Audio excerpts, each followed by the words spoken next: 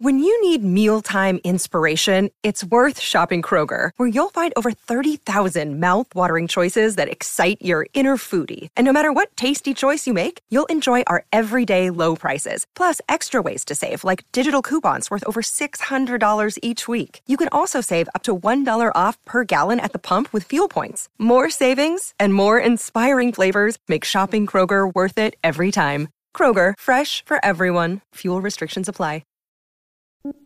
A military mind, nigga. A military mind means money. A criminal grind, nigga. A criminal grind mean hustle. You know, we trading war stories. We outlaws on the rise. Jealous niggas I despise. Look in my eyes. We trading war stories. We outlaws. Hello and welcome to Adjust Your Tracking. I'm Eric McClanahan. I'm Joe Von Oppen. Something happened last night in the movie world, Joe. I just can't remember. What the fuck? Something big? It's the something annual Academy Awards. I can't remember which edition it was at this point, but like every year, every time like the Academy Awards rolls around, I don't know if everyone's tired of the nominees getting mentioned, like movies that you liked, even like a lot, loved possibly. You're just like, shut the fuck up about all of these movies, please, because you've just been hearing about them for months at a time. So the Academy Awards was last night. You know, there were like, I was overall the best picture was just kind of like not interesting to me. But the surprises I was pretty happy with. I was pretty happy that Roger Deakins won for hell yeah best cinematography, you know, for Blade Runner. Jordan Peele best screenplay for Get Out. Allison Janney for I, Tonya, I thought was really awesome. I was hoping Laurie Metcalf would kind of take that one for Lady Bird, but Janney is just as deserving, and it is the more like, it's kind of the Joe Pesci and Goodfellas role, so I get why the Academy gave her it, but I kind of thought Laurie Metcalf might take that one. But yeah, from the same year, Dances with Wolves took Best Picture, and like Shape of Water really is the Dances with Wolves of 2017. Oh boy, here we go. Well, that's better than, what'd you say last night? You compared it to Crash and Forrest Gump. Yeah, because like most Best Pictures are just sort of like, you know, Courtney pointed out, like, he's like, no, it's going to be more like The Artist, where it's just like, it's, you know, everybody sort of like fawns over how adorable it is, and then it just like gets relegated to never being mentioned again. He laughs with an evil smirk. Why don't you twiddle your mustache, you fucker? I don't know. We don't have to belabor it, but I think Shape of Water is, everybody knows who listens to this show. I praised it. You were not as big on it, but I think it's a really radical kind of Best Picture win. Radical's too strong of a word because it's very much immediately. Yeah, it's let me backpedal immediately. But I guess in the way it's a radical decision by the Academy, because these are the kind of movies, you didn't like this one in particular, or you weren't crazy for it, Joe, but like it is a genre movie. It's a fantasy, bizarro, sci-fi hybrid. You know, with musical segments. It's got all this stuff going on. And like Get Out winning screenplay for Jordan Peele, that's another one, dude. Those are horror movies. They never take horror movies seriously. And I just think those wins are on a sort of broad, like looking at the history of the Academy. I think that's a step forward for those movies being taken seriously. But it will be interesting to see how time treats something like Shape of Water, because that does happen. I mean, The Artist, everybody loved it when it came out, and it is not really discussed unless it's in like cinephile circles like us, and we kind of knock on it. So, yeah, I'm definitely feeling early pushback already. I mean, if Twitter's anything to behold in the film critic community, there's plenty of people that seem to be on your page, but I don't know, man. I think that movie's going to age plenty well, and Pan's Labyrinth, you know, Del Toro's previous like movie that won some Oscars, is more than 10 years old, and people still talk about it, you know, fondly from my anecdotal experience. So we'll see how it all pans out. These things do have a way, you know, history has a way of revealing what a movie's true worth is. So we'll just have to, you know, when we're recording 10 years from now, Joe, we'll remember to bookmark this date. Yeah, that was a really sly wordplay. We'll see how it pans out. I mean, breezed right over it, like you didn't have your moment winking at the camera. So I appreciate that, Eric. That was nice. Yeah, I don't know.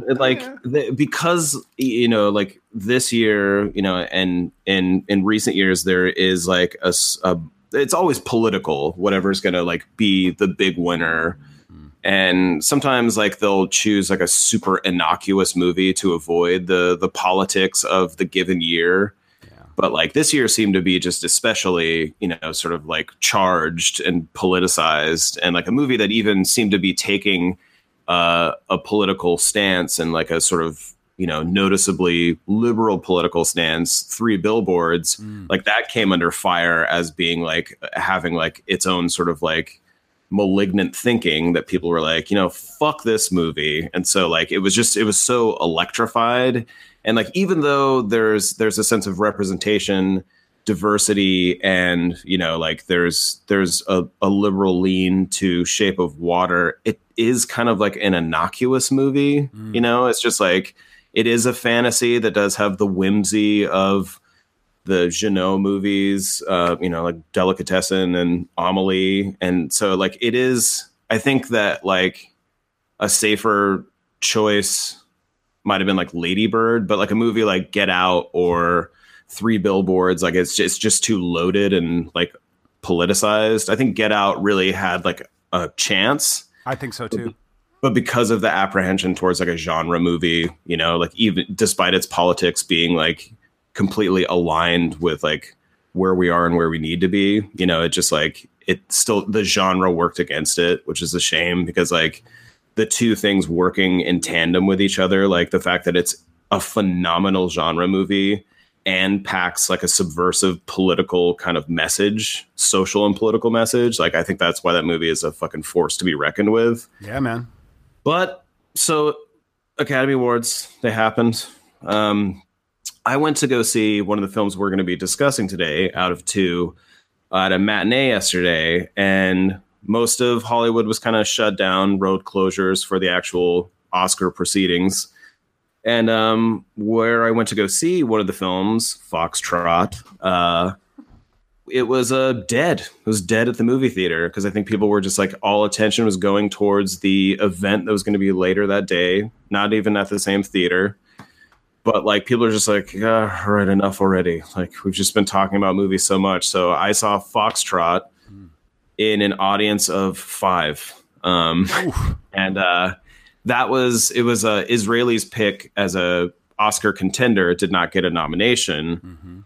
But like just sitting there and like being in a sort of ill and underattended screening, I don't know. It just felt it maximized an impact the movie had in a weird way. And it's a movie that very potently kind of focuses on a horror and a sorrow of like grief and existing in the world today that our other film we're going to be discussing, Death of Stalin, like they both concentrate on a kind of like the potentials of dealing of trauma in the world, either of today or in yesteryear, but like how both films ultimately confront the horrors of existing, like either in states of, endless war or just in the sort of throes of corrupt politics. Like they're radically different approaches to dealing with those things, I think tie them together ultimately. And, so if you want to just, kind of tumble into Foxtrot and how, like, I think it's interesting how the film came up for us because you saw it how long ago? Saw it close to a month ago at the beginning of the Portland International Film Festival. It was actually the second movie I saw of the festival. Yeah. Okay. So it's been making the rounds, played Toronto, played like AFI Fest, and, just recently played the Portland International Film Festival. And you had mentioned it as like we could sort of broadly bring it into a discussion of like comedies. I'm not going to, chastise you for this because you're like, I didn't say it was a comedy, you asshole. But it's definitely like after you said that, like, and sitting in it and being like, how is this even remotely being misconstrued as a comedy? Not by you necessarily, but also by like the publicity about the movie, because the trailer gives the impression that this is just like not wacky, but it's definitely like a charming movie. And the movie has a loneliness to it and a coldness, and there's a humanity like at work at all times, but there's a harshness that kind of like gives it a kinship to Yorgos Lanthimos' work, especially with Killing of a Sacred Deer from last year. Like there's a weird focused brutality to the filmmaking. And it's like from the gate, like the movie is so quiet, conversely to Death of Stalin's like noisiness. Yeah. That like in the opening couple minutes of Foxtrot, where two Israeli soldiers come to basically tell some parents that their son has died in combat. And the movie is like just like stunningly, suffocatingly quiet. And like every introduction of noise calls traumatic attention to itself.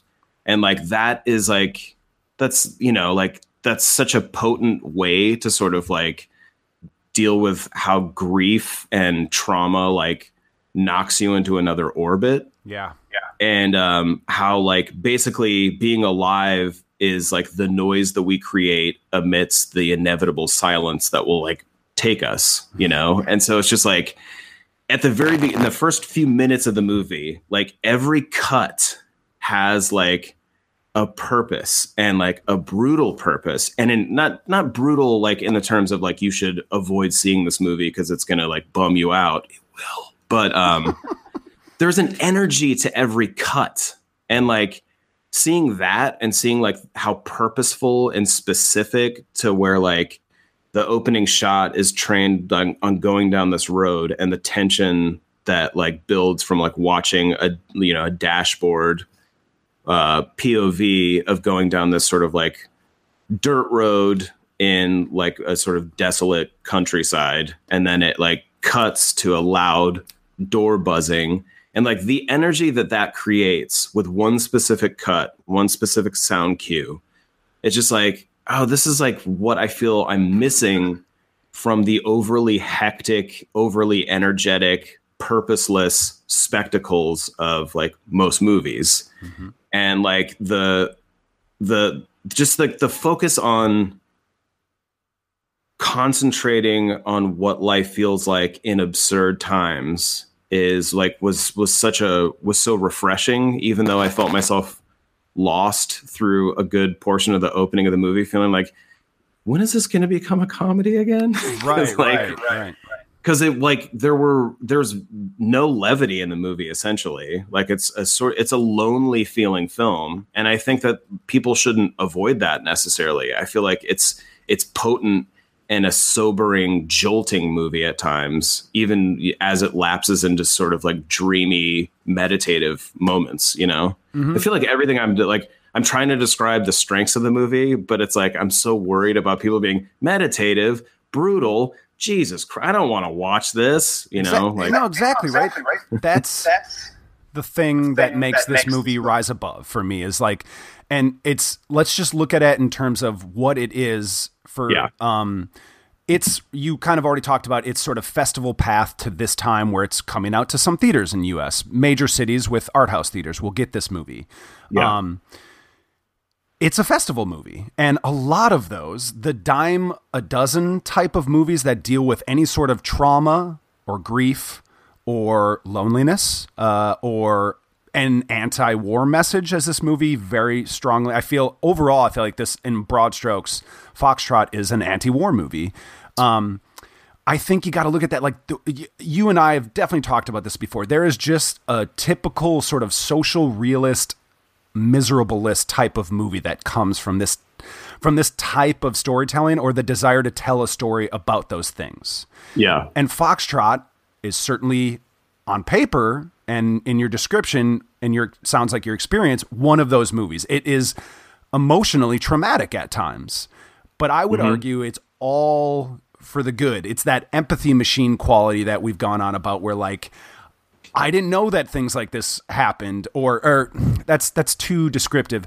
I guess another side note is we're going to have to be vague about this movie in terms of plot, and you were so far. So I want to just let listeners know, like, try not to read too much about this movie or know about where it goes, because the delight for me, beyond the fact that it so clearly from the beginning is working on a visual, editorial, sonic level that is just, it's cinema. It's a real director made this movie, someone that has a vision to tell this story. Mm-hmm. That was very clear to me and very exciting, although it takes a bit of a time to really ramp up in that. The other thing is Foxtrot is just, I kind of lost my train of thought.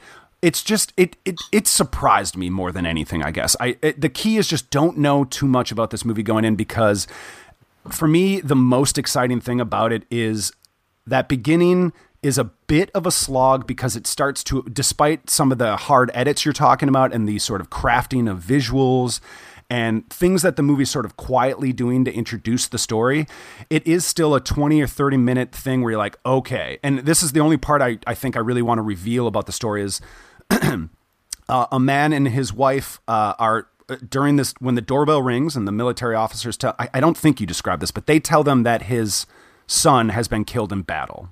I did. You did. Well, at least I listened, right? Well, we'll just reiterate. His son died in battle. They're there to tell him. And it's 20 or 30 minutes of like, oh gosh, is this what this movie's going to be? And I don't know if that's exactly what you were experiencing in the beginning, but it was like, okay, like I think I've seen this kind of movie many times, but I want to have patience. And I guess my only tip is, because I don't really think it's worth revealing much beyond that, plot-wise, is that stick it out, because there's a reveal at the end of the first act that then reshapes the movie. And then at the end of every act, or at the end of the second act, there's another. It's wrong to call these twists, I would think, but like there are. It's a reveal. Yeah, yeah. A moment, a reveal in the end of the first act. End of the second act has a horrific, like really sad one. And then the kind of the like beginning of the third act has another one that then brings the story all back around. And I was, as soon as that first reveal happened, I was like, okay, all bets are off. I feel like I'm in the, the sunken place and Get Out. I felt like Daniel Kaluuya, like floating, and I'm like, I don't know where this movie's taken me. I was suspicious of the directorial hand at first, and now I'm totally entrusting this person, and I'm with it, and I'll fall, and I'll just trust fall that this person's going to take me somewhere. And I want to hand it off to you, and so I don't keep blabbing, but from there is when the movie took on definitely more extreme absurdist levels of it, but that middle chapter is where I started to see some of the comedy come forward. Dark comedy, no doubt, but it's the comedy of loneliness. It's the comedy of boredom for soldiers like this. And I guess just a few things that come to mind is like there's a dance. The son character in this movie is given moments. You see some of his time in action, and they are at this outpost on a road where they basically are there to raise like a bar up so cars can pass by. They're there to check IDs, basically. And there are all these sort of absurd comical shots of like a camel walking by. Like that's how bored these guys are, that they just are there to, raise the bar for a camel to walk by. And then he does the Foxtrot dance with his machine gun. To me, that's when I started like laughing. I was like laughing a lot during those moments. So it has moments of humor peppered in there, I think, to sort of exclaim, like to amplify the absurdist levels of the story.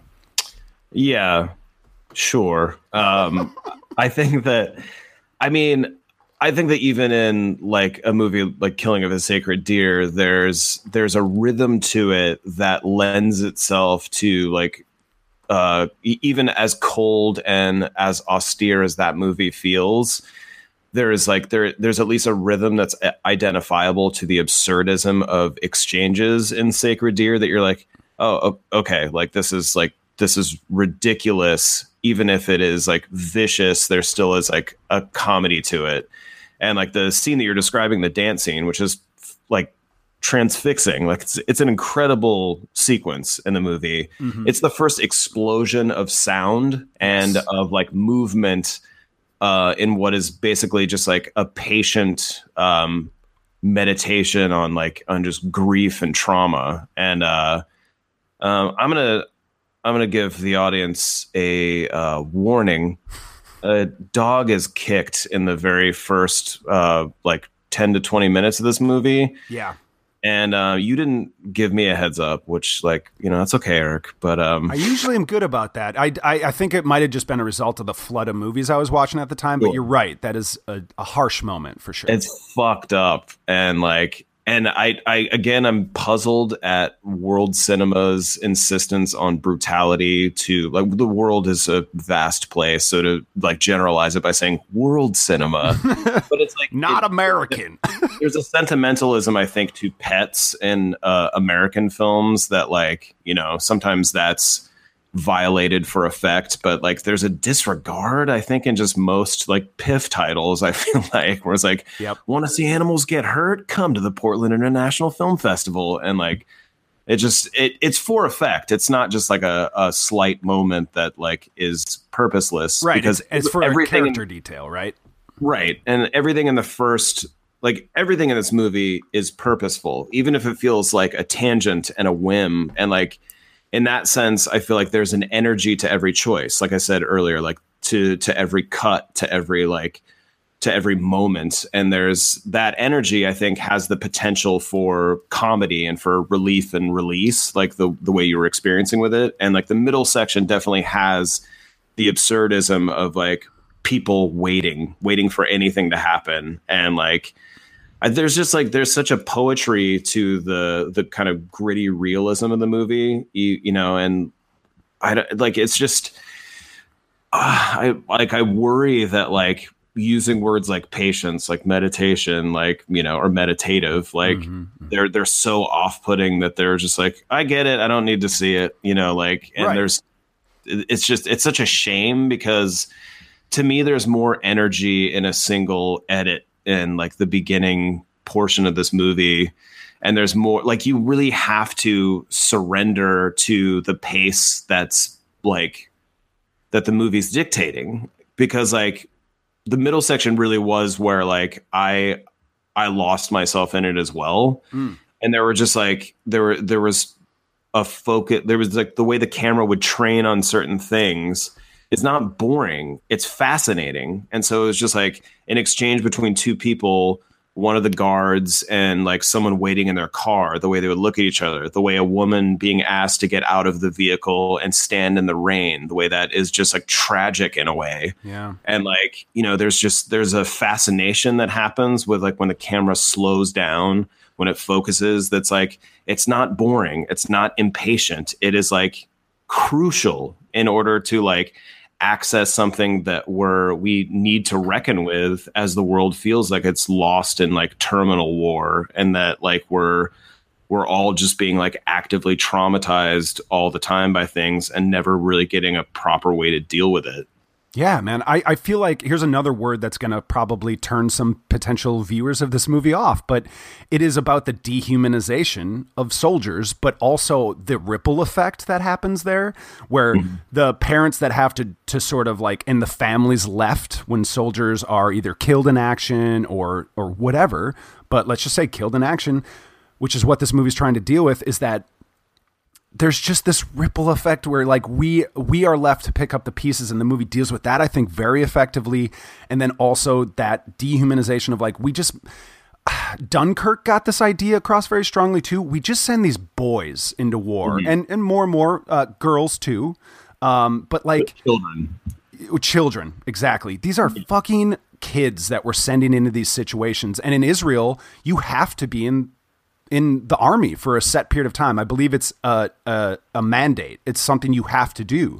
Yeah. And knowing that, or having that bit of information, makes this movie, I think, even more effective for me, where it's just this absurdity. We send these kids to do this dumb shit, and what are they even doing there? And then bizarrely, it all gets wrapped around in in some instances, I thought of The Big Lebowski, the terms of the absurdist misunderstandings taking place. There's all these different things wrapped up in this movie that that really so much of it shouldn't work. And I'm increasingly more impressed by movies that can walk like a tonal high wire, like a higher wire act. And I feel like this movie just does it constantly. And it might test a lot of viewers' patience, but I do feel like it's rewarding, even though it is all the things we've said, those sort of tough, like anti-buzzwords that you hear in foreign films that we're sort of spouting. It's worth it because this movie, I think, through like cinematic storytelling, like this story needed to be a movie. It didn't need to be a TV show. It didn't need to be a book or a documentary. It had to be a film.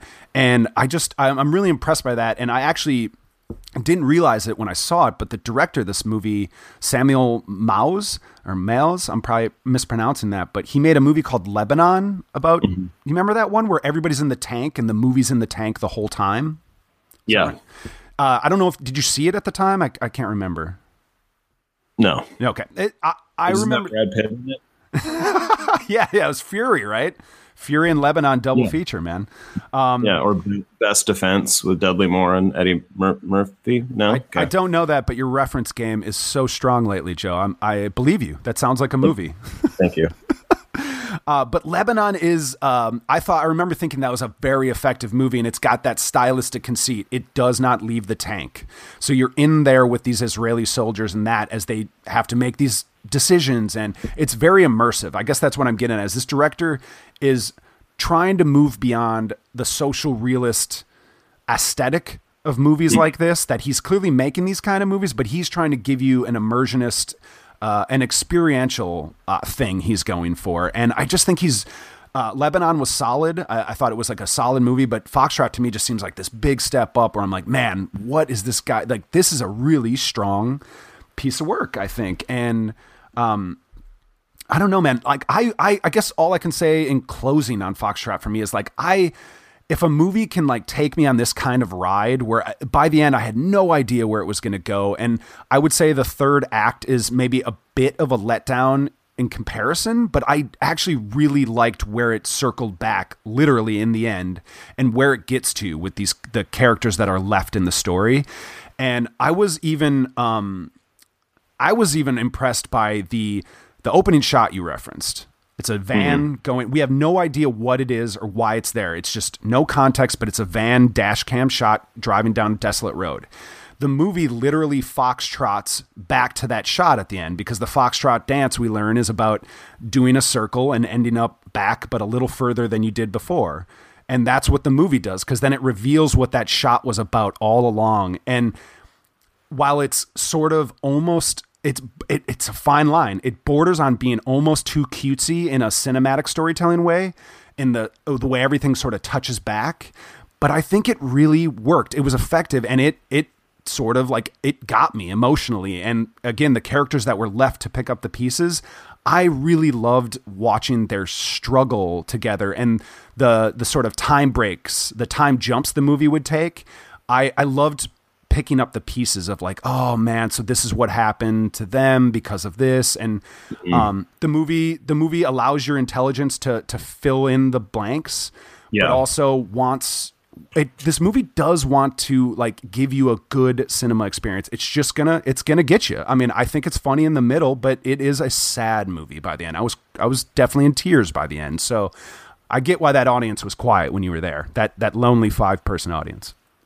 Yeah, well, it was quiet because it was next to no one, so nobody is often quiet. But like I feel like there's a potentiality, not a word, potential for the potential for immersion is like almost only possible with cinema, with with going to the movies, and like there's a focus that like giving yourself over to it is rewarding, and like that's what this movie sort of invites you to do. And it's like it's got a tone and an atmosphere that's like it's hard to deal with, like a lot of there aren't a lot of like contemporary American directors trafficking in the same sort of like emotional psychological terrain that a lot of kind of I feel like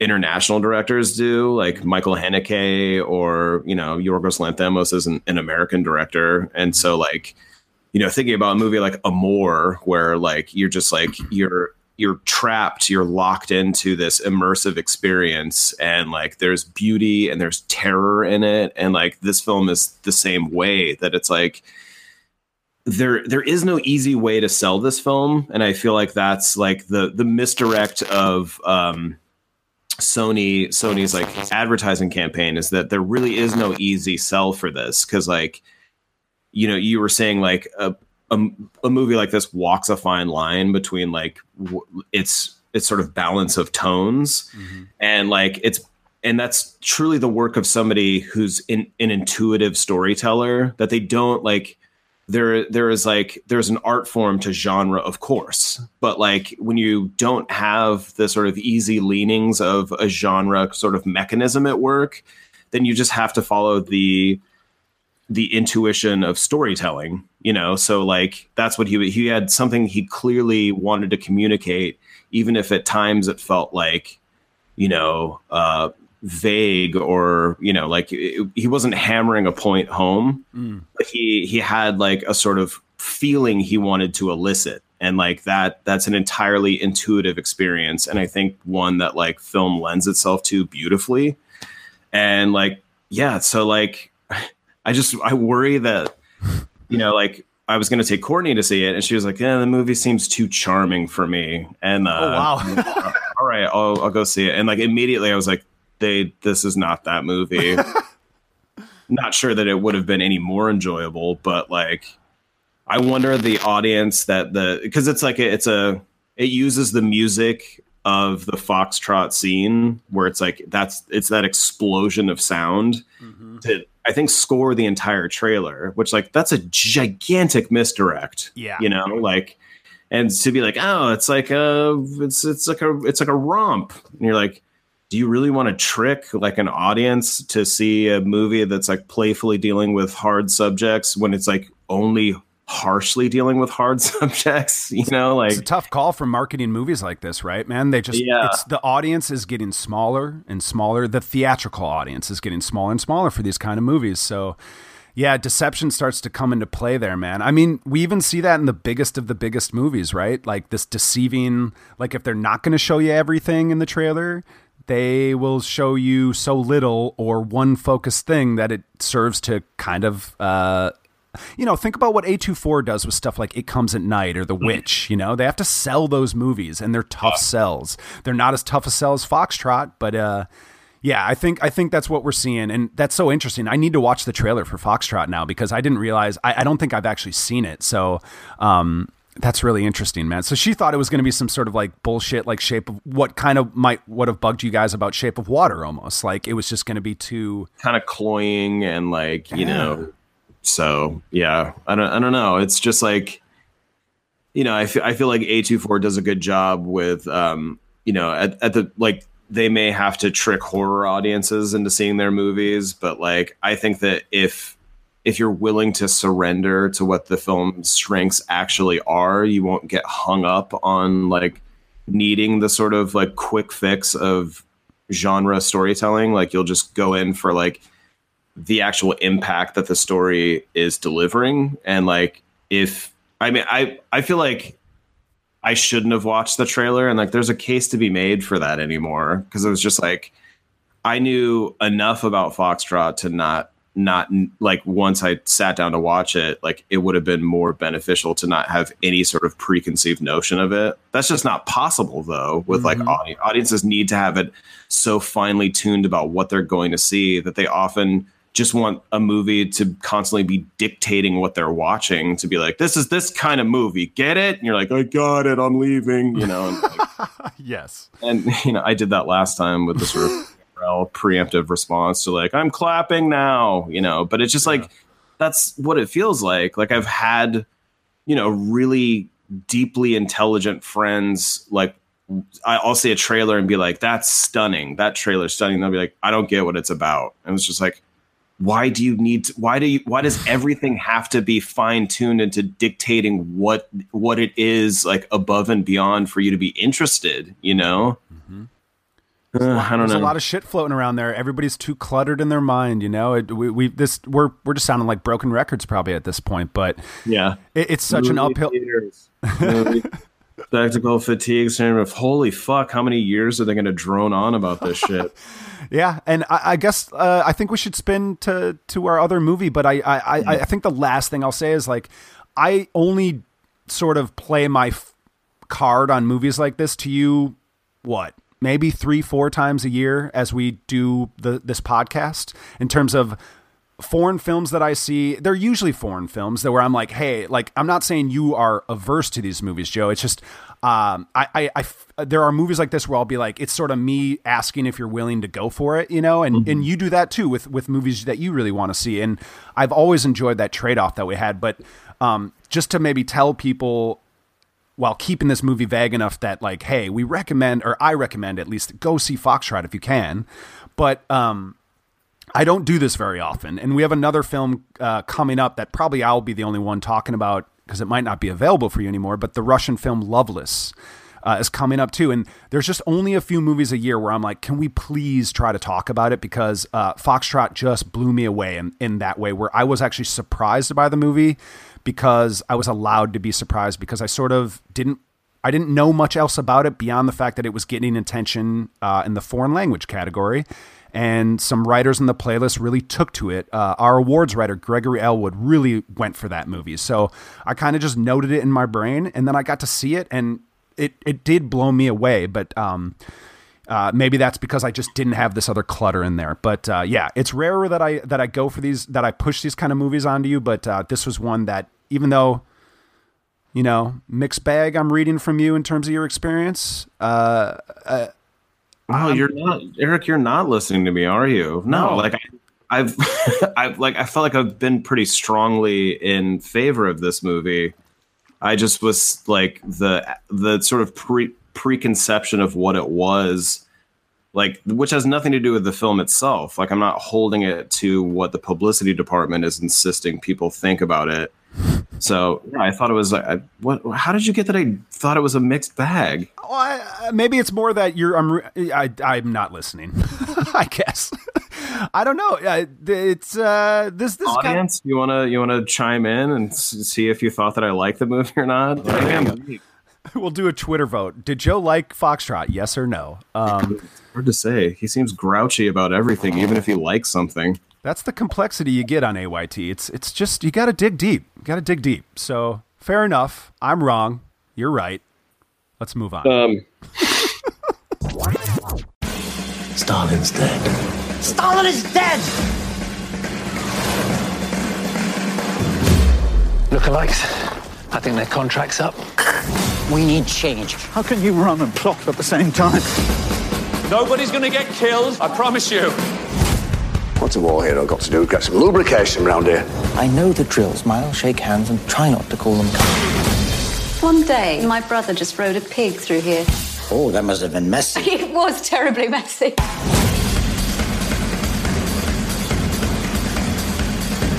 Stalin will be loving this.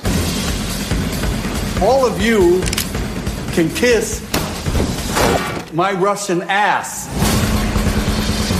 I'm off to represent the entire Red Army at the buffet. You girls enjoy yourself. So yeah, our next film is similarly dealing with horrors of a different variety and from a different era. This Foxtrot took place, in present day. Death of Stalin, our next film, takes place in the early 1950s, around the time of Stalin dying. Title gave it away. And it's written and directed by Armando Iannucci. Yes. Who co-created In the Loop and HBO's Veep. And like, this is another thing that once I saw In the Loop, I was just like, this is just pleasure to me. Seeing terrible people talk poetically, like with a poetic vulgarity to each other at like Mach 10 speeds. Like who doesn't love this? This is a sunset. This is just like a given beautiful thing that everybody can collectively cherish together, right? No, because like I was at my parents' place last summer and Veep was on. It was like a new episode of Veep. I'm like, oh yes, great, everybody, right? Isn't everybody excited to watch Veep?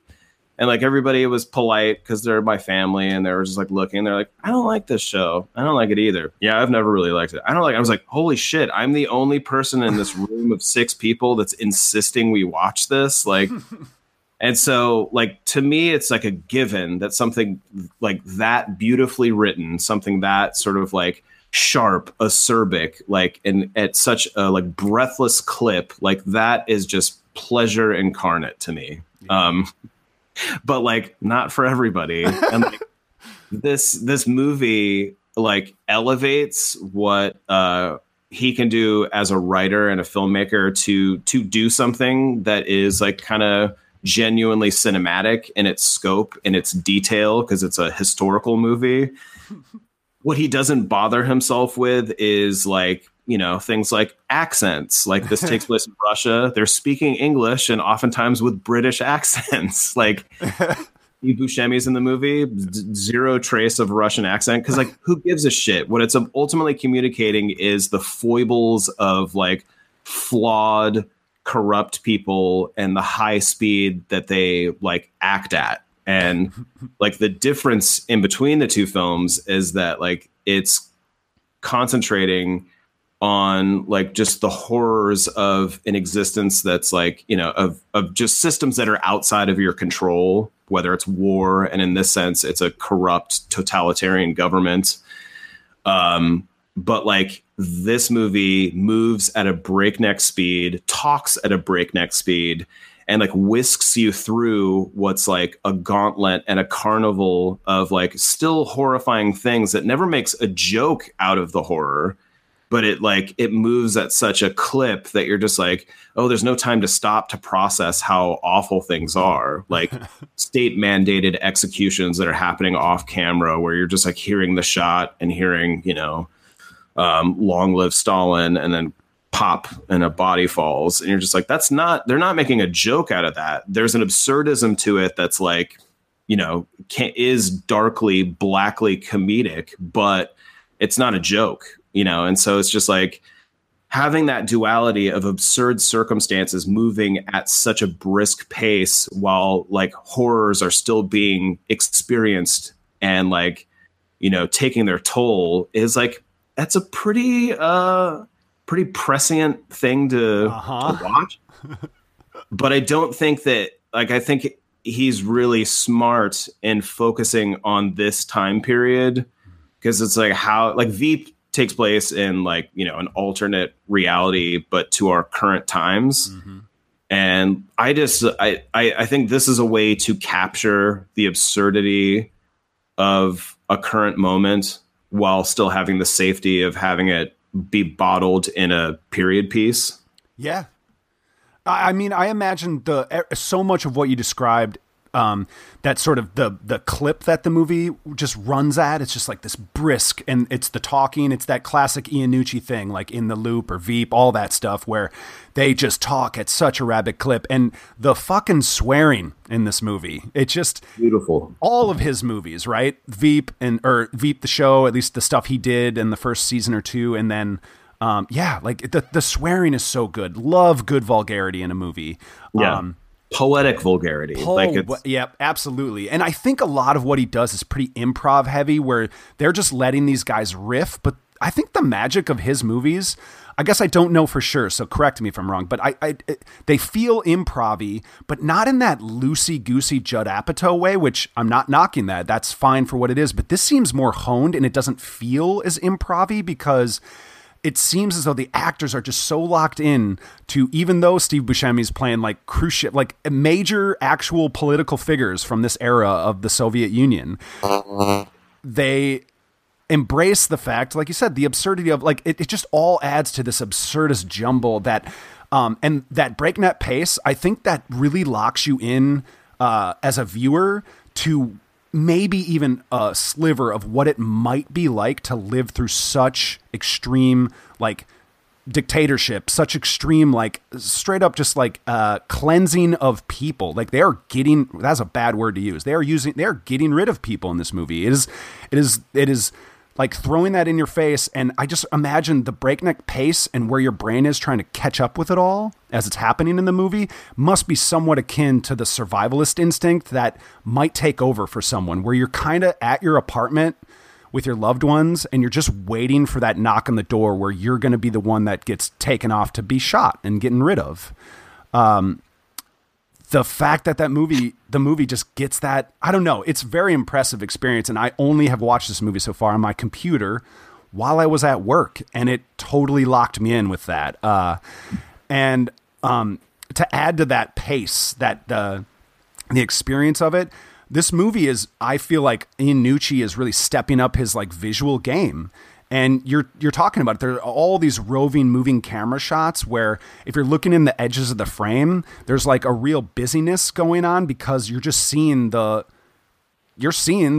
freaking like execution, this process just happen while all these other people in charge just coldly walk through it like it's their day-to-day existence. It's like a clockwork of just like business as usual, which like is something that Foxtrot shares. Is there's like there's an absurdity to the ticks of business continuing, you know, whether it's the business of the military coming to counsel grieving parents and like the things that they offer you to do, like in the face of unbelievable tragedy, or it's the ticks of business of like people decision making while like, you know, citizens are being ruthlessly executed. Like there's an absurdity to a business in the face of unimaginable horrors that like Death of Stalin accesses, and like it's just so like it's so potent and so mean, but like with a buoyancy that like is unbelievable. It to me it's a different kind of high wire act, because it's just like its pace is crucial. Like I think the pacing and atmosphere of both films, even though they're polar opposites, are so crucial to like what pays off about the movies.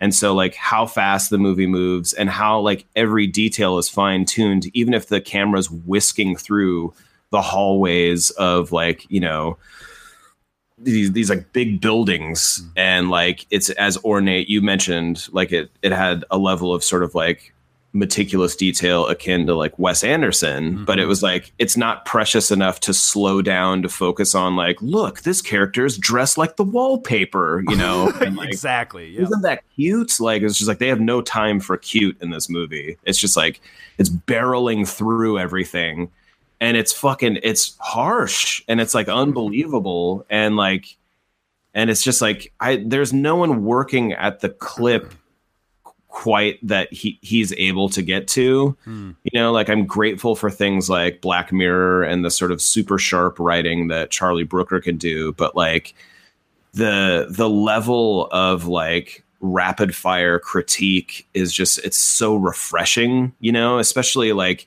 as we're sort of entering or have been in a gauntlet of horrors, you know, like being alive right now, where it's like we can barely keep track of like what each new tragedy is, let alone accurately process them. And like, and on top of that, we have strikingly inarticulate people talking about it at all times. And we're looking either to children or to entertainers to articulate what we're desperately trying to make sense out of. You know what I mean? Like we're just in this time. And so like in Iannucci's world, where it's like people are hyper articulate, barbarically profane, and if they're not articulate, in the case of Jeffrey Tambor's character, his inarticulateness is like has its own poetry to it. His ineptitude has its own kind of sense of like brutal, brilliant timing to it. And so yeah, this it was like I same thing, to not watch it at work, but I watched it, you know, as a screener link, and my like face hurt from laughing as much as I did. Yeah. Like right from the beginning, dude, like Patty Considine is in this like radio. Oh my God. And like, I think, yeah. Okay. Sorry. I don't mean to cut you off, but like he plays a conductor, or no, he's administering a radio broadcast for an orchestra. He's like a radio engineer. He's recording it. Supposed to be recording it. Yeah, and so I think this is where like if you feel a sense of improviness come from the movie, like it's just like the little ticks of the actors in the movie who like they're giving you magic. Like he communicates while he's taking this terrifying phone call.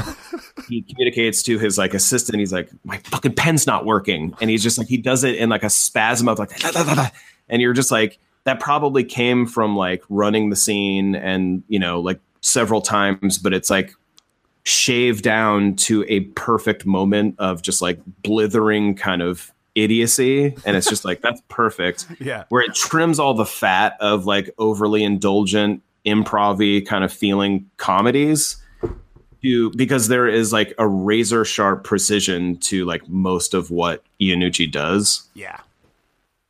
So true, man. So true.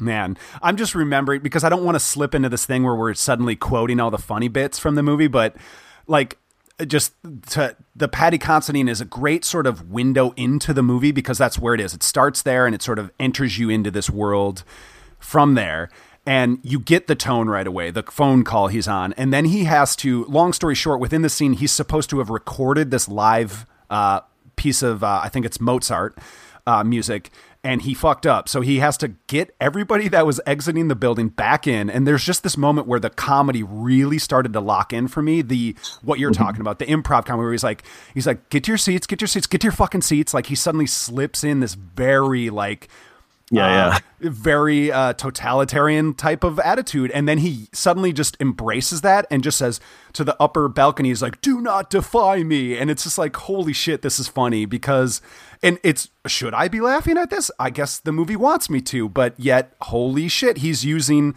terrible language to boss people around who have every right to leave, you know? And it is a really great sort of opening for the movie to give you, because so much of it from there on is the real bad people, the guys that are up at the top, the fucking old white men at the top in this hierarchy, that all they do, and they are not equivalent to not literally in age, to the boys that are sent off to war that we talked about in Foxtrot, but they basically may as well be in their minds, because I think that's a really prescient, potent idea for right now, especially given who our fucking president is these are boys in mentality. They're petty. They've gotten everything their whole life. They haven't had to work. That maybe they worked hard, but they had doors open to them their entire life, and they didn't.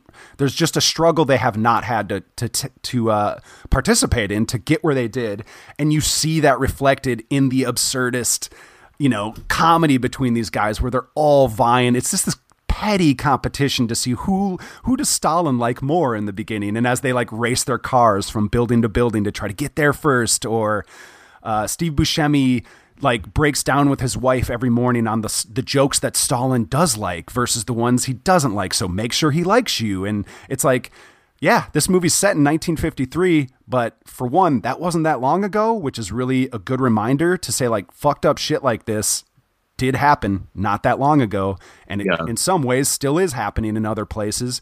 And yet it's so prescient because it's very reflective of our modern times, you know, not just the absurdity, but even in a specificity to it. And the Russian tie-in, since this is obviously a Soviet story from its past, is like, yeah, it's almost like too eerily spot on, but the remove you have from the like you said, the cast just embracing that they're just talking in their normal accents. I think that really helps. There's some sort of bizarre magic trick that works with that, where it's like, this shouldn't work, but my God, it makes the movie just click along so well. Yeah, there's a level of, I think the satire is so potent that, you know, like things calling attention to himself, the way like Alex Cox would have anachronisms in Walker, where like it's set in the, you know, 19th century, and like helicopters would fly over and stuff like that, where it was just like it's calling attention to itself. And so like not laboring over having accents disguise kind of, like what Sean Connery subversively did in The Hunt for Red October. Just kidding. But like, just not focusing on details that will help lull you into a trance, but they're like just calling attention to themselves and like in sort of demonstrating like that's not what we're doing, because like as much as this is a description of like a bygone era, we're still very much in the middle of these absurd horrors right now. And so it's just like, so everybody's talking like they're also talking at a clip that they most likely didn't at the time. You know what I mean? Like there's a bluntness to it that like probably isn't era specific at all. Like there's like one line that's not, descriptive of what I'm talking about, but I think it encapsulates everything perfectly. Where someone says, "I've had nightmares that make more sense than this." Yes. And I was just like, that is so beautifully descriptive of the absurdity of this movie, but the absurdity of this time that like we're actually in watching this movie. You know what I mean? Like, it's just like you could say that right now about 2018. I've had nightmares that make more sense than this. And that's where this movie is so effective, because it is a period piece and it's in another era, another place than the US, but like that's where that effective satire can just comment so much more strongly than trying to do like the Trump story. Like there's probably going to be a fucking TV movie that comes out in a couple years where it's like the behind the scenes Trump, blah, just bullshit like that. Like maybe that can be done well, but like this just seems so much more potent and able to actually entertain and still give you all that other stuff, which I'm at a slight disadvantage because I haven't read enough about the movie, but I don't know if you know, but like it does seem like the death of Stalin, while being completely anachronistic in dialogue a lot of the time, and also just not accurate to like these are English and British actors portraying Russian people.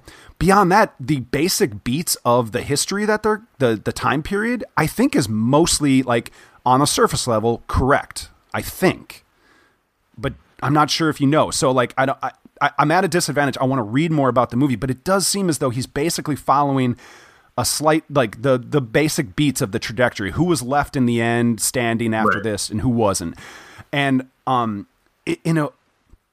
find that almost completely original as a movie experience, because the first thing I locked into was like, okay, some of the busyness in the frame and there's these long shots kind of reminds me of Wes Anderson, but it's not Wes Anderson.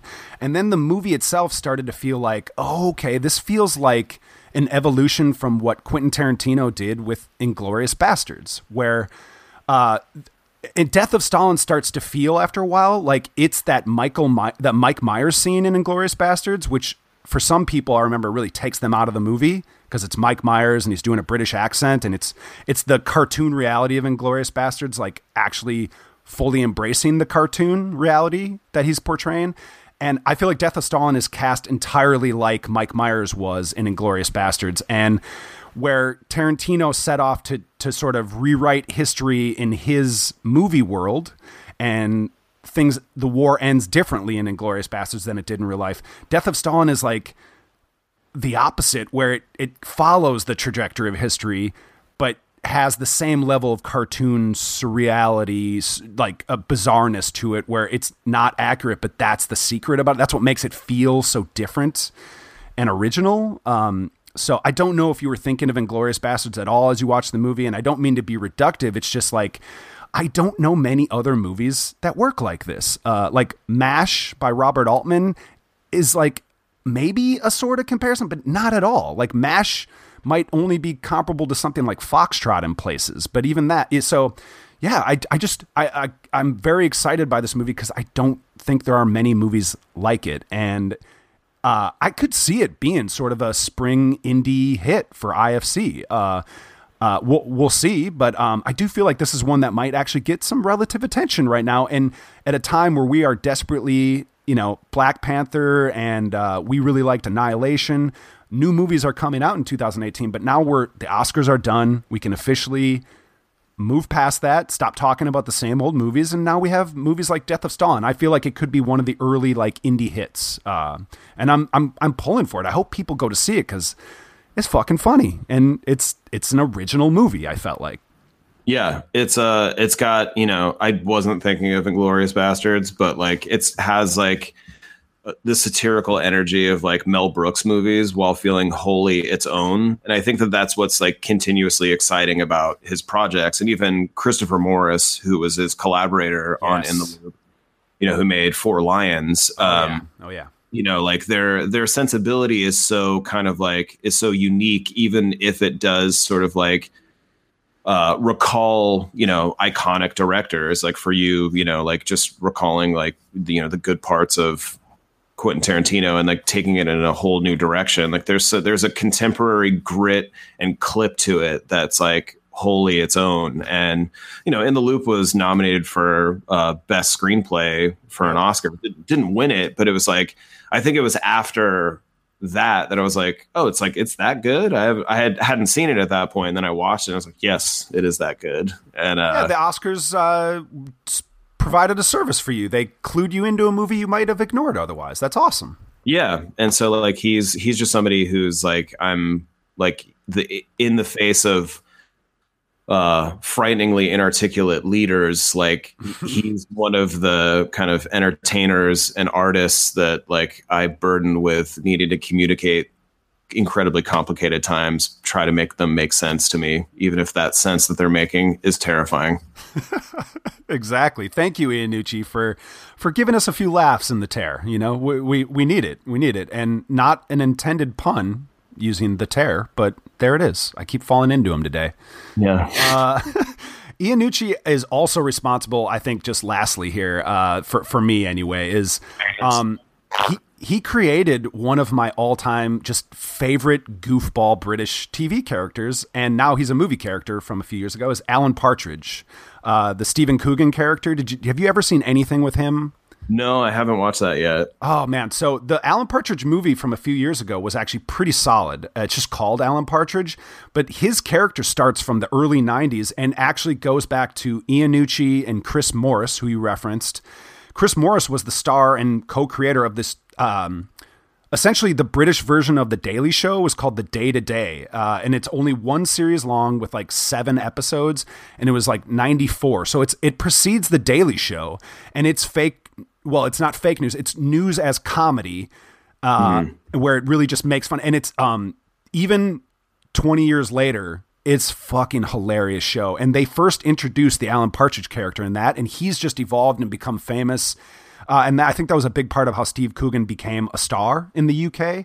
But I'm just thankful that they made shit like that, and I hope Chris Morris gets to do something after Four Lions, because that movie's incredible as well. So. I really like these creators, and Iannucci, I'm just glad like Veep kind of didn't work out for him. I don't know the whole story, but he left after a couple seasons of Veep. He hasn't been the creator working on it anymore since the beginning, but just glad to see he got this movie made. And I really, he's such a vital voice. And, again, I want more original movies, and he's making them. So, and intelligent movies, well-spoken characters in these intelligent movies, as you said. That's we can never have enough of that. Yeah. So hopefully we did a service to both films and their radically different approaches to dealing with the horrors of yesterday and today. But it was our double feature. So if you're up for 2 movies in a row, maybe chase Foxtrot with Death of Stalin, and yeah, that's a good idea. Go in that order. The order we spoke. That's how you should see these movies if you do. Yeah, maybe. All right, man. What do you say? Should we wrap it up? Sounds good. So just chill to the next episode. All right, let's wrap up episode 169 of Adjust Your Tracking. You can find us at theplaylist.net. You can find us and all of our other shows on the podcast network there, and you just got to click on that podcast tab and you'll see them there. You can email us at adjustyourtracking@gmail.com. What about Facebook, Joe? Where can people find us there? Let's look up Adjust Your Tracking, find the podcast, follow us, like us. You'll find out when episodes drop. Yep, and I'm on Twitter at Adjust Your Track, and certainly putting AYT stuff out there, but also, blabbing to the world to see who will listen if they like to. So, any of that, we'd be very thankful if you paid attention, if you passed around the show to some friends, let them know about us, spread the word. But not as thankful as I am to get to talk with Joe. So thanks for talking with me, buddy. Thanks for listening, Eric. Well, I could do better. Utah, give me 2. Two. Those steak sandwiches looked good. I know you don't think so, but no, I don't. No, it's meatball sandwich. I would have eaten one of those meatball sandwiches with Gary Busey. Gross. Well, you say gross. One man's gross is another's meatball treasure, my friend. I'll be the gross one. I can live with that. Jeez, you're not recording yet, are you? I am, totally. Okay. Put that at the end. One man's gross is another man's meatball treasure. It's solid gold. All right. Enough horsing around here.